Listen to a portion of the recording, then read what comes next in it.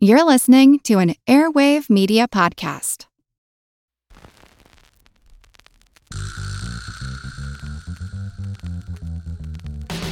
Her Money is brought to you by Fidelity Investments. We're committed to sparking important conversations about money and inspiring you to always be in the financial front seat.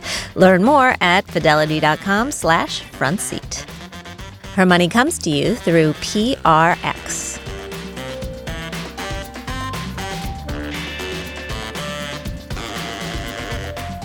Hey, everybody. Welcome to Her Money. Very glad to be along with you today and very excited about this show.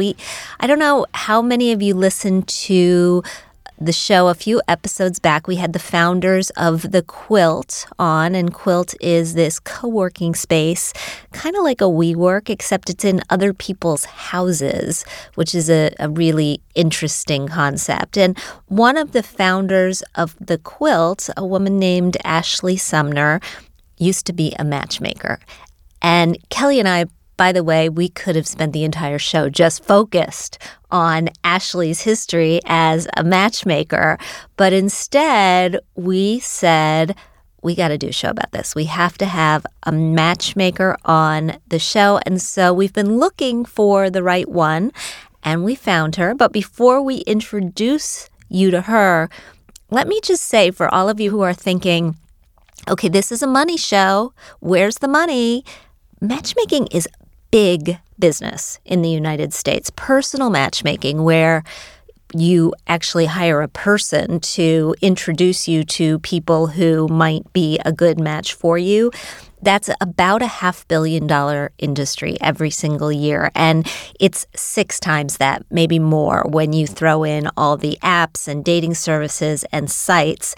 And dating apps happen to be our guest specialty. She is known as the Tinder Whisperer. We're going to get the backstory on that. Her name is Meredith Golden. She is a former psychotherapist, now a matchmaker, based in New York City. She founded her company, Spoon Meets Spoon, which I love the name of that, specializing in dating apps, and she helps people find love one swipe at a time. Meredith, thanks for being here. Thank you for having me. It is, I'm excited about this because I have been fascinated with matchmaking for a long time. My good friend Gary from college met his wife through a matchmaker, and he's sadly now divorced from this woman, but which is not to say anything about the matchmaking industry, because I'm divorced from my first husband and we weren't set up by a matchmaker, so it happens all the time. But for years, they used to say we paid to meet each other, and they thought that was like the best joke on the planet. And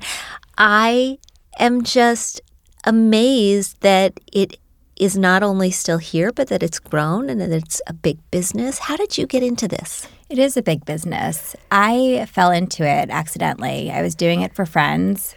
I never even realized that my track record was successful. I never even thought, oh, people don't set up their friends and they get married. I just thought everyone set up their friends and they got married. No, I set up people who I like because I like both of them, and they go on one date. Yeah, my couples kept getting married and having kids. And it was, again, it wasn't a full-time business. I would just meet someone like them. They would be interested in meeting someone, and I'd assess them and say, oh, I can find you a husband. Don't worry about it. And then I'd run into someone a few weeks later and be like, you'd be perfect for my friend so-and-so. Can I set you up? Poof. They're married, 2 kids. And so, again, it was just for sport. I set up a bunch of my friends who got married, and then my friends who picked out their own husbands, need to say this, they ended up getting divorced. So jump cut from our mid-20s to late 30s when they started to get divorced, the technology had grown. Mm-hmm. And I was fascinated. Go on a dating app, search by age, income, geography, wants kids, doesn't want more kids, divorced, widow, whatever it is, it was right there on the phone to swipe, search, and I was blown away. And of course, I'm a bit of a yenta. I was like, give me the phone. Let me see. I want to start looking. And I realized really quickly the singles didn't like to do the work. They found it overwhelming. Mm-hmm. It's hard to see straight coming out of a divorce. Or if you've been single for 20 years, it's like, where is he, she already? The patience runs thin. And I saw that there was a void in the market, and I took it over. I didn't think it would turn into what it turned into. I thought I'd work an hour a day while my kids were at school, and it, blew up overnight. Well, tell us what it's turned into. I mean, what is Spoon Meets Spoon exactly? How does it work? What's the financial model? The financial model, there are 3 models. I think my full shebang model is the model that everyone should go for. But it's expensive, so not everyone does. I do encourage people to come on just for 1 month because it's a good model for them to see how to do what they haven't been doing. I don't want to say well, but where there's room for improvement. So they can watch me go at it for a month and then they realize, oh, this is how you nudge. This is how things get moved along. So you actually take over people's online personas, Yes. essentially? You become them for a month and I become nobody them. knows that. Nobody knows them. So the beauty, I think matchmaking is great, but there's a stigma associated with paying a matchmaker because the other single knows that a matchmaker has been hired. And then the person goes, well, what's wrong with them that they have to hire a matchmaker? They could be the most amazing person in the world and not have anything wrong with them, but they still need to hire someone. That stigma is completely extracted from my business model because no one knows that I'm hired. So let's just say, I know you're happily married. Let's just say you come to me and I do my assessment. I figure out where the best dating app would be for you. I would put you on. I do a full intake. I know everything about you. And then I'm you. So I'm in the apps. I'm swiping. I'm messaging. I turn it over to you once the single asks you out. And I say, hey, Jean, I think he'd be great. Can you meet him for a cup of coffee? Can you go for a glass of wine? 95% of the time, my single will say, oh, yeah, I want to meet him. 5%, no, he's too short. And I'm like, the short thing, this needs to stop. The short thing does need to stop. I have been married to 2 short men, and my husband now will want me to point out that he is taller than my first husband, but they're both short. I love short. I like to be able to look in their eyes when I'm wearing flats. You know, a good guy is a good guy. Outside of height, it doesn't really matter.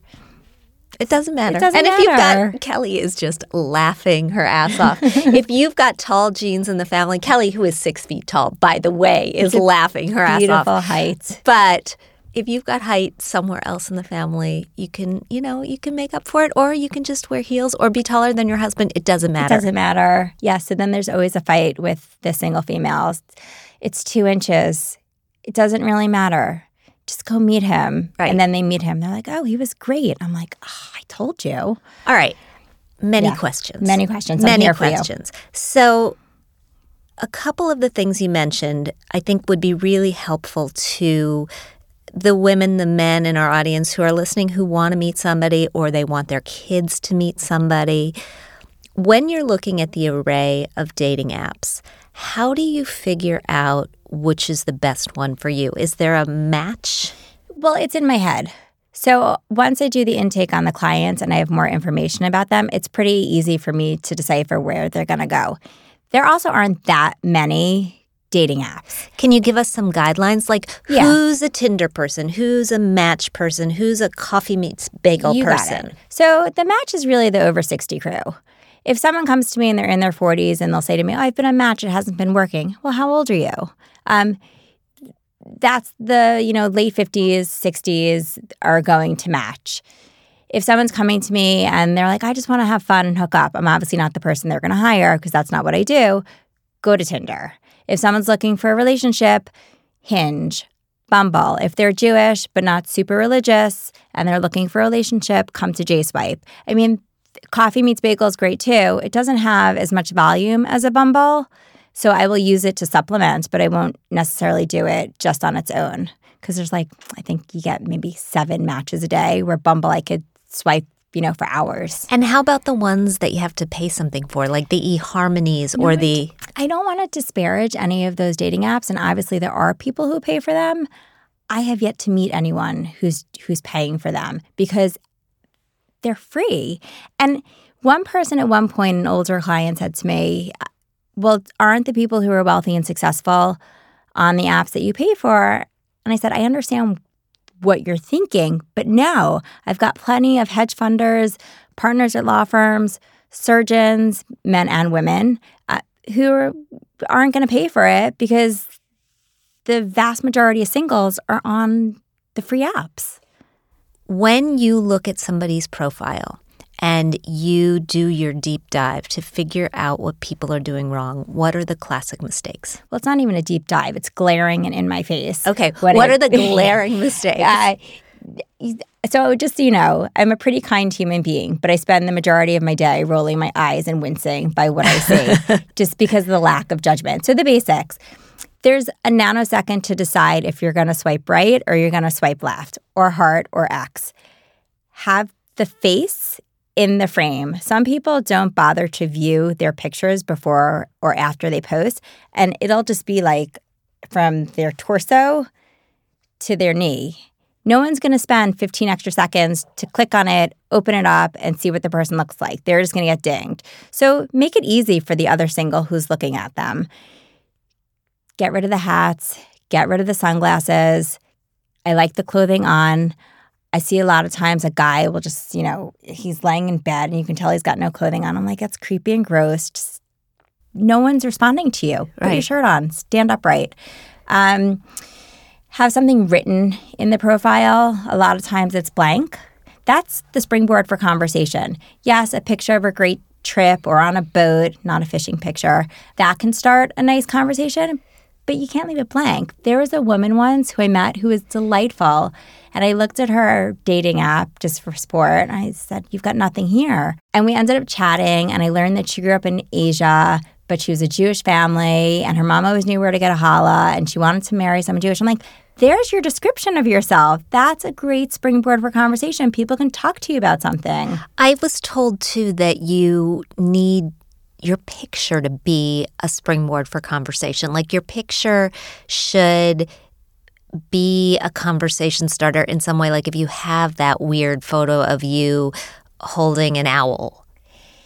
Yeah, if you have one of those, one's okay. But that it can round out and something that can move conversation forward. This is true. But I wouldn't just have one picture of an owl. I would have an attractive picture as well. There's one guy who just did a picture. He was on his belly next to his nephew who's maybe a year doing tummy time.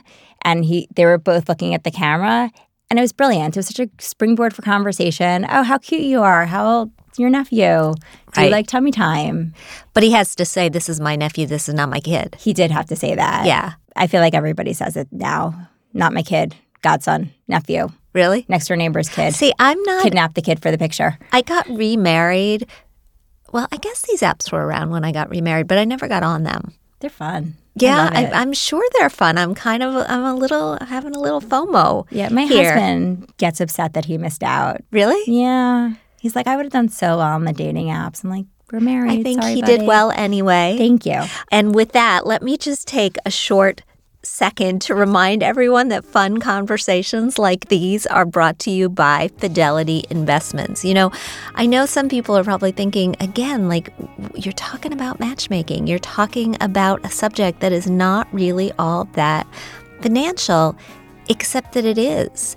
When we choose a partner, we are merging our financial lives with another person. We are setting ourselves up for a future where we may have kids, which we might have had on our own, but we have other people that we have to contend with and worry about. And a former boss of mine once told me that when you write about money, you can write about life. You just have to approach it through the window of money. And that is sort of how I've built my career. And that is why we are doing this show, because I think it's important. And I'm also really struck by all of those studies that say that being married is good for your health. It's good for your happiness. It's good for your well-being, which is not to say that everybody has to be married, but it is just something to consider. And so no matter what stage of life you're in, whether you are single or married or divorced, it's vital for all women to be actively engaged in our finances and our investments. And we have to do it before it becomes a necessity. So know what you own, know what you own, know what your goals are, and have a financial checkup at least once a year. That's what it's called when you're in your financial front seat. And you can learn more at fidelity.com/front seat. So you talked a little bit about traditional matchmaking versus what you're doing. Did you think about going into traditional matchmaking? Did you think about hanging out a shingle in that way? Originally, part of my business model was traditional matchmaking. But I learned within 6 months, anyone who I wanted to set up who was in my Rolodex of singles, I would see them on all the apps. And so I realized the freshest, most up-to-date list of singles was on my phone. There was no reason to exert all this energy and effort to have someone sitting around because they could get into a relationship in 3 weeks. They could get into a relationship in 6 months. And it's just easier to access. I mean, I think I've got access to 50 million singles, like right here. She's lifting her phone for all of you who can't see Sorry. her at this Yes, point. there are so many singles on the dating apps. There's no need to go into traditional matchmaking. When you are accessing all those profiles, what is your feeling about distance as far as do you need to be looking in the same city? Do you need to be like geographically? We're in New York. There's a huge pool of singles in New York. There's some of our listeners who are in smaller places. How do they proceed?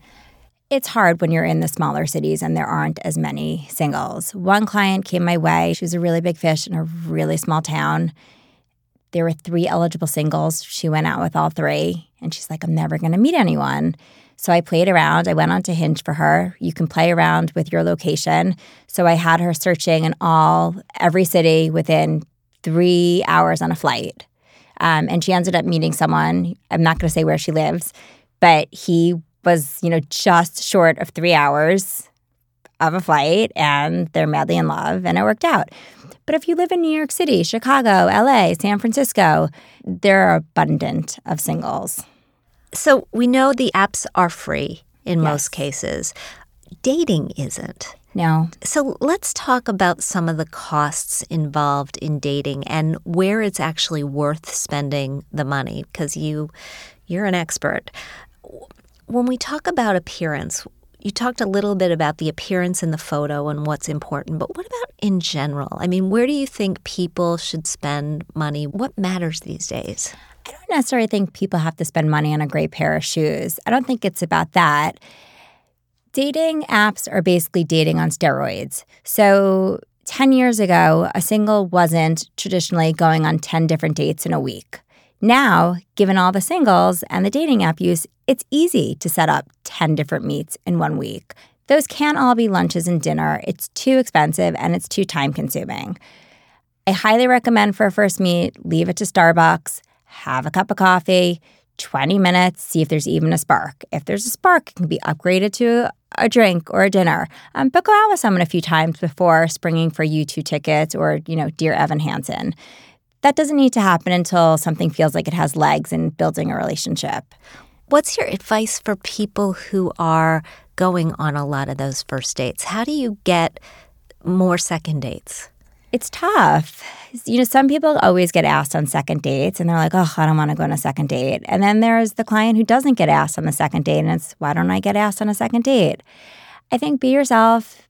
Don't say anything offensive, obviously. Be kind, smile.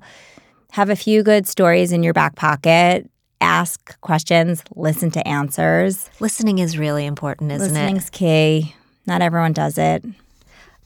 Do you teach the people that you work with to be better listeners or to be better daters? Do you ever go out to coffee with them and say, like, let's pretend we're on a date and this is how it's supposed to go? I haven't had to because I'm pretty good at summing people up and figuring out where there's room for improvement quickly. So once I'm working with someone where I see, hey, maybe you can listen a little bit more, maybe you're monopolizing the conversation, maybe you're not being flexible enough, I state it right away, hey, why don't we try this? Because they're paying me, so I may as well let them know where there's room for improvement. Otherwise, what's the point of using me? You didn't mention what your basic package is, so just tell us. So someone can come to me for a dating profile, which is $500. Someone can do the dating profile plus dating coaching, which is $1,000, and then the full shebang, which is everything. It's $2,000. And how long was that? A month. Okay. All right. It's just good for us to know, like, what's in the realm. And if you hire a matchmaker to do the person-to-person thing, how much is that? The fee ranges. I don't pay that much attention to what my competitors are doing. I have a very different business model than most. I've heard people charging up to $25,000 for a match. And in saying that, I should probably raise my price. However, this is working for me right now, and I get to help a lot of people, and I love what I do, so I'll just keep it where it is. One of the things that we know well is that where couples have conflict, it often revolves around money. Absolutely. So as you're putting people together, how do you do it in a way that minimizes that conflict? You don't really know if someone's a spender or a saver until you're in the conversation. I once had a guy off the bat who made a comment about not wanting to spend money. And I was like, dude, why? Just save that for 6 dates in. She's not going to go out with you now. You ruined it. I don't know. If you put a spender and a spender together, they're going to have a lot of fun. You know, by the 6th date, they're planning a trip to Bali first class. If you have a saver and a spender, you know, it depends where on the continuum the spender is and where on the continuum the saver is. If you've got 2 savers, I mean, that's the most organized, goal-oriented couple. You know, I would love to live in their house. I'm sure they plan well. Everyone's different. You know, sometimes it's a deal breaker if someone has, you know, $30,000 on their credit card. Who wants to pick up that debt? You have to get into date 6 often before you figure those things out. The nice thing that I like about the internet is that people can snoop. So I suggest that all of my clients get a last name, do a Google search, nothing too obnoxious, but you can see how much someone paid for their house. If they're working at a public company, you can see what their bonus was or what their package is. You can know where someone went to school, if they have income, if they're working. You can see on LinkedIn if there's a gap in their employment. I mean, it's basic stuff. Having a job and having a career is attractive for both men and women. Absolutely. One of the things I thought was interesting is that you say dating leads with the heart, not the wallet. What do you mean? A date could be at the fanciest, nicest restaurant with the yummiest food on the planet. If you're with someone that you don't like, it's not an enjoyable experience. It's really about 2 people connecting, enjoying one another's company. The price doesn't really matter. And if you're going on all these dates and spending all this money on the flip side and you meet someone great, at the end of the day, no one's saying, oh, I spent $11,000 on dates for the year, because they're just so happy that they found their one. You know who knows that? Anybody who watches The Bachelorette. Because the best dates are the ones where they kick off their shoes and go to the person's apartment and eat Chinese food. Right. Right? And they have fun. And they pet the dog, or they meet the kid, or, I mean, it's very trite. But it's true. It's not the fairy princess dates. They never marry the ones they take on the fairy princess dates. It's the person who you can be yourself and laugh. And laughter's free. There is, while I'm talking about the television shows that I watch incessantly, there is an episode of Sex and the City where Miranda goes to a speed dating event. I don't know if you remember this, but she finds that saying she's an attorney turns men off. And so she starts to say she's a flight attendant, and that turns men on. Now, Sex and the City was a long time ago, and Sarah Jessica Parker has a whole new show. But do women still have to do this? No. I am in the apps, and I think that I spend more time than any human being on the dating apps. My female clients who are successful hit it out of the park. It is attractive to have a career, and it is even more attractive to be successful. I'm not defining success as monetary success, just being passionate and loving what you do and having your day filled up by enjoying going to work. Okay. All right. That's really good to know. I mean, Yeah. It's always how I have kind of approached things, because I don't know how you can downplay your career, especially if it's something that you love, and still be authentic at the same time. It's like keeping a whole piece of you back. And also, bright is something to be proud of. Someone who is academic and successful in that area. Guys, I am on both sides. Guys love a smart girl. Oh, double Stanford? Great. Can't wait to meet her. I mean, it's attractive. Last question. When you realized you were good at this, whether you're doing this online or offline, if you're somebody out there who's looking for somebody themselves, what are the signs that this is a good person to go out with? Besides being employed. Besides being employed, although I like employment. But someone who responds to you, someone who's willing to meet you halfway for a first date or come to you. So for my females, I always like for the guy, if they live uptown, let them come up and meet you. If someone only has one night free during the week, hopefully the guy can be flexible and figure something out in their schedule to meet on that one night. But someone who asks questions, it's not so one-sided. Is there anything that could be a common ground? Oh, you went to Camp Westmont growing up. I went to Camp Westmont too. Oh, we missed each other by 6 years. We can talk about that on a date. Whatever it is. But something that when they show up to meet, even if there's not a spark, they can have a conversation for 20 minutes. Meredith Golden, the company is Spoon Meets Spoon. Great advice. Thank you so much for coming in. Thank you for having me. Absolutely. We look forward to doing it again. And we'll be right back. So our producer, Kelly Hultgren, has joined me in the studio with her millennial perspective. Hi, Yes. Kelly. Hello. How are you? You were laughing. I was dying out there. A few funny one-liners, particularly talking about the photo with the owl, of you being the go-to photo of what would spark interest. That was really funny for me. What else were we laughing about? You know the why I height. said that? Yeah, why photo with an owl? Can we go back to that? We can go back to that. So I was just in Japan, which was fascinating and more foreign than any place I've ever been in my life. Mm-hmm. But they have these owl cafes where, yes, in Tokyo, they have owl cafes. And I did not do this, but my cousin did. We were traveling with her and her husband. And you go in and you pay money to spend a half an hour petting an owl. The owls come and they land on your arm, and then you can take pictures. And Okay, and I would do that. She said they're kind of like cat cafes. I think there's a cat cafe in Brooklyn, which I can't go Yeah. to because I'm allergic. Same. But the owls kind of gross me out, actually. Really? Yeah, she said, and I'm a Harry Potter fan. That's what my segue was going to be like. If it's an opportunity to feel like I have Hedwig Right. on my arm, then I'm going to take it. I totally get that. She said they were softer than any puppy. I was also laughing about the height comment because I hear that from my girlfriends all of the time, that they refuse to date a guy shorter than insert height here. You know, I think this is so silly. I mean, and I was set up on a blind date with my first husband. Just go. Did you wear heels? No, maybe. I came from work, so I was probably wearing heels. I had no idea how tall he was. I didn't ask how tall he was. My friend at the next desk had gone to high school with him, and she said, he's really funny. You should meet him. And I was like, Perfect. okay. Yeah.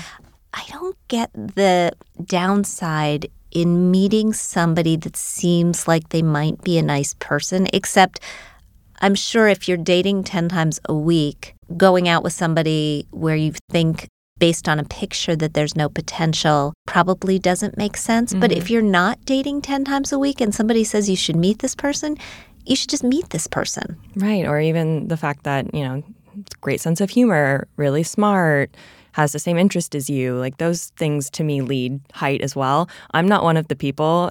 I'm 6 feet tall, and 3 of my ex-boyfriends have been either my height, they like to say, or shorter than me. They like to say. They like to say and think. But to me, it's all about confidence. So I've dated someone who's 5'7", 5'8". He was 5'7", but for him, I will say 5'8". We're still friends. And You think. yeah, we are. And he'll listen to this and he'll know exactly that I'm talking about him.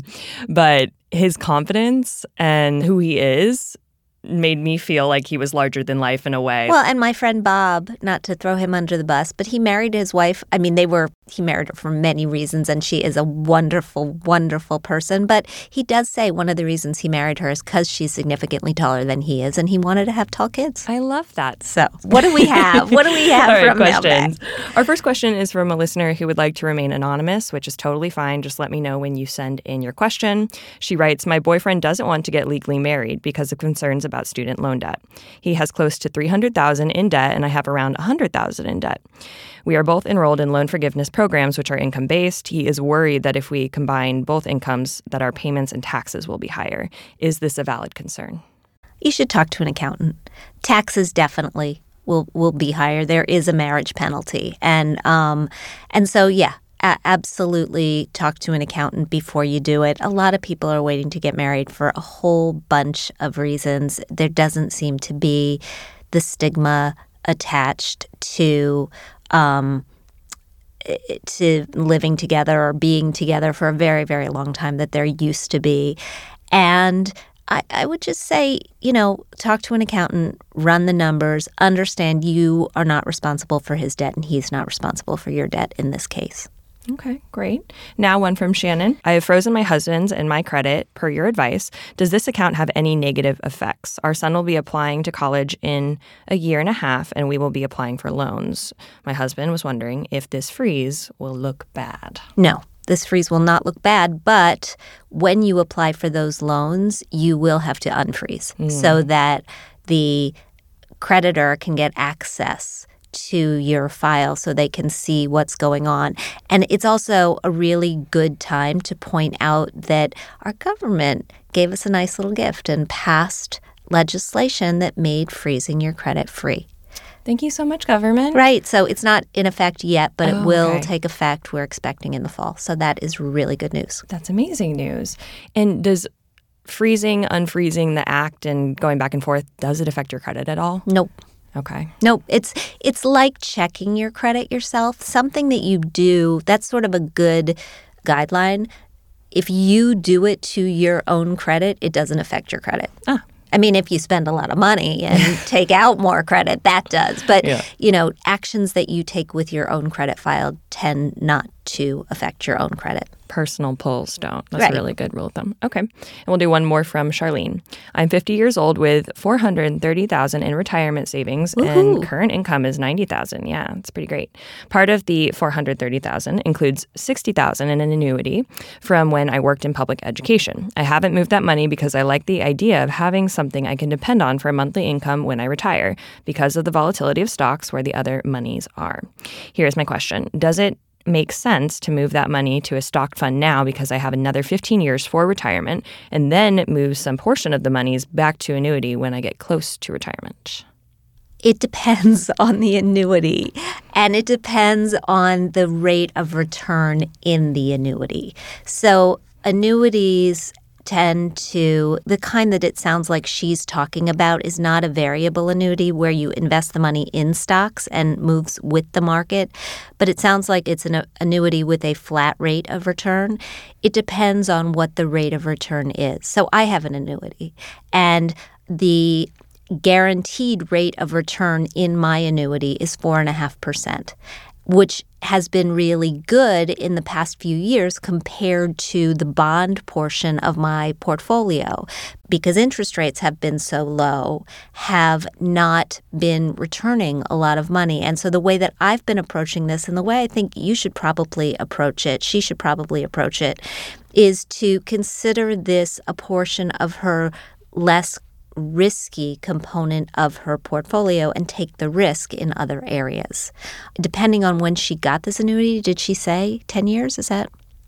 She's had the annuity from when she worked in public education, but she did not say how long ago that was. So depending on when she got it, the interest rates have changed and they have likely gone down, in which case she's not going to do as well buying it again in the future. Plus, there are often fees when you purchase one, and you may have restrictions on when you can and can't get your money out. So I would say take a look at the return. If the return is still compelling, I'd leave it alone, and I would take the risk in the other portion of her portfolio. And I just want to say I do like this idea, however you do it, of figuring out some way when we do retire to take Social Security, which is an annuity in and of itself, and combine it with some other form of income that we know will cover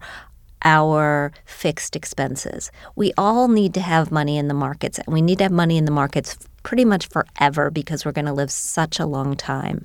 But what we lost in the transition from a pension system to a 401k system is this notion that we're going to get this paycheck every single month. We now have to produce our own paychecks every single month, and that's why it's so important to save a lot of money in our 401ks and our other retirement accounts. But converting a chunk of that 401k money or investing it in a way that it produces a predictable income stream to cover those fixed expenses in retirement is, to me, a really comforting notion. Great. Thank you so much, Jean, and thank you everyone for your questions. Absolutely. It is time for our weekly Thrive segment, and this week we're talking face. I don't know about all of you, but I do not wake up looking flawless, #flawless, like Beyonce. That's where our skincare and makeup routines come in. Looking flawless comes with a price tag of about $8 a day, according to some recent research. In fact, 85% of women apply an average of 16 different skincare and cosmetic products every single day. East Coasters, specifically women in New York, Connecticut, and West Virginia, spend more, an average of $11 a day on their face routine, and it amounts to $300,000 in lifetime expenses. Ladies on the West Coast take a more relaxed approach. It's about $4 a day on their faces. So I took a look at my medicine chest after reading a story about this. I clocked in at about 8 products in the morning with another 2 at night. Kelly is shaking her head. How many products do you use? This is just bonkers to me. Because you're not 53. Oh, okay. I'm not saying yours is bonkers, but I think when I first heard, was it 16 between skincare and makeup? Products. Okay, so if we're factoring cosmetics and let's say an eyebrow pencil counts as one cosmetic, then I can see how that number amounts to 16. But I think I use, not consistently, 2 to 3 every single day, and that includes like morning and evening. But I'm at the point, like I've gone into Kiehl's recently because I also grew up in Arizona, as people know, and I'm soon to look like a leather bag. No, you're not. It's coming. It's absolutely going to come. I was in the sun ever since I was a baby. So I've gone into Kiehl's and being like, I'm 27. I see some lines coming in. What do I do? So they gave me some serums and some more heavy-duty things to start adding. So I can see how it will eventually, the number will add up. But it's still, to think of the cost in that way, I know. I can't wrap my head around it. Well, the thing that it made me do this story was to go into my medicine chest and realize how many products I bought because I was sold them that I don't use. Yep. And it will make me think twice the next time I pass a makeup counter. And my shout out and the reason I'm doing this story is that I think we should all do exactly the same. Thanks so much for joining me and Kelly today on Her Money. Thank you to Meredith Golden for the fantastic conversation. If you like what you hear, please subscribe to our show at Apple Podcasts. Leave us a review. We love hearing what you think. We want to thank our sponsor, Fidelity. We record this podcast out of CDM Sound Studios. Our music is provided by Track Tribe, and our show comes to you through PRX. Join us next week when we will be back with another great guest. We'll talk soon.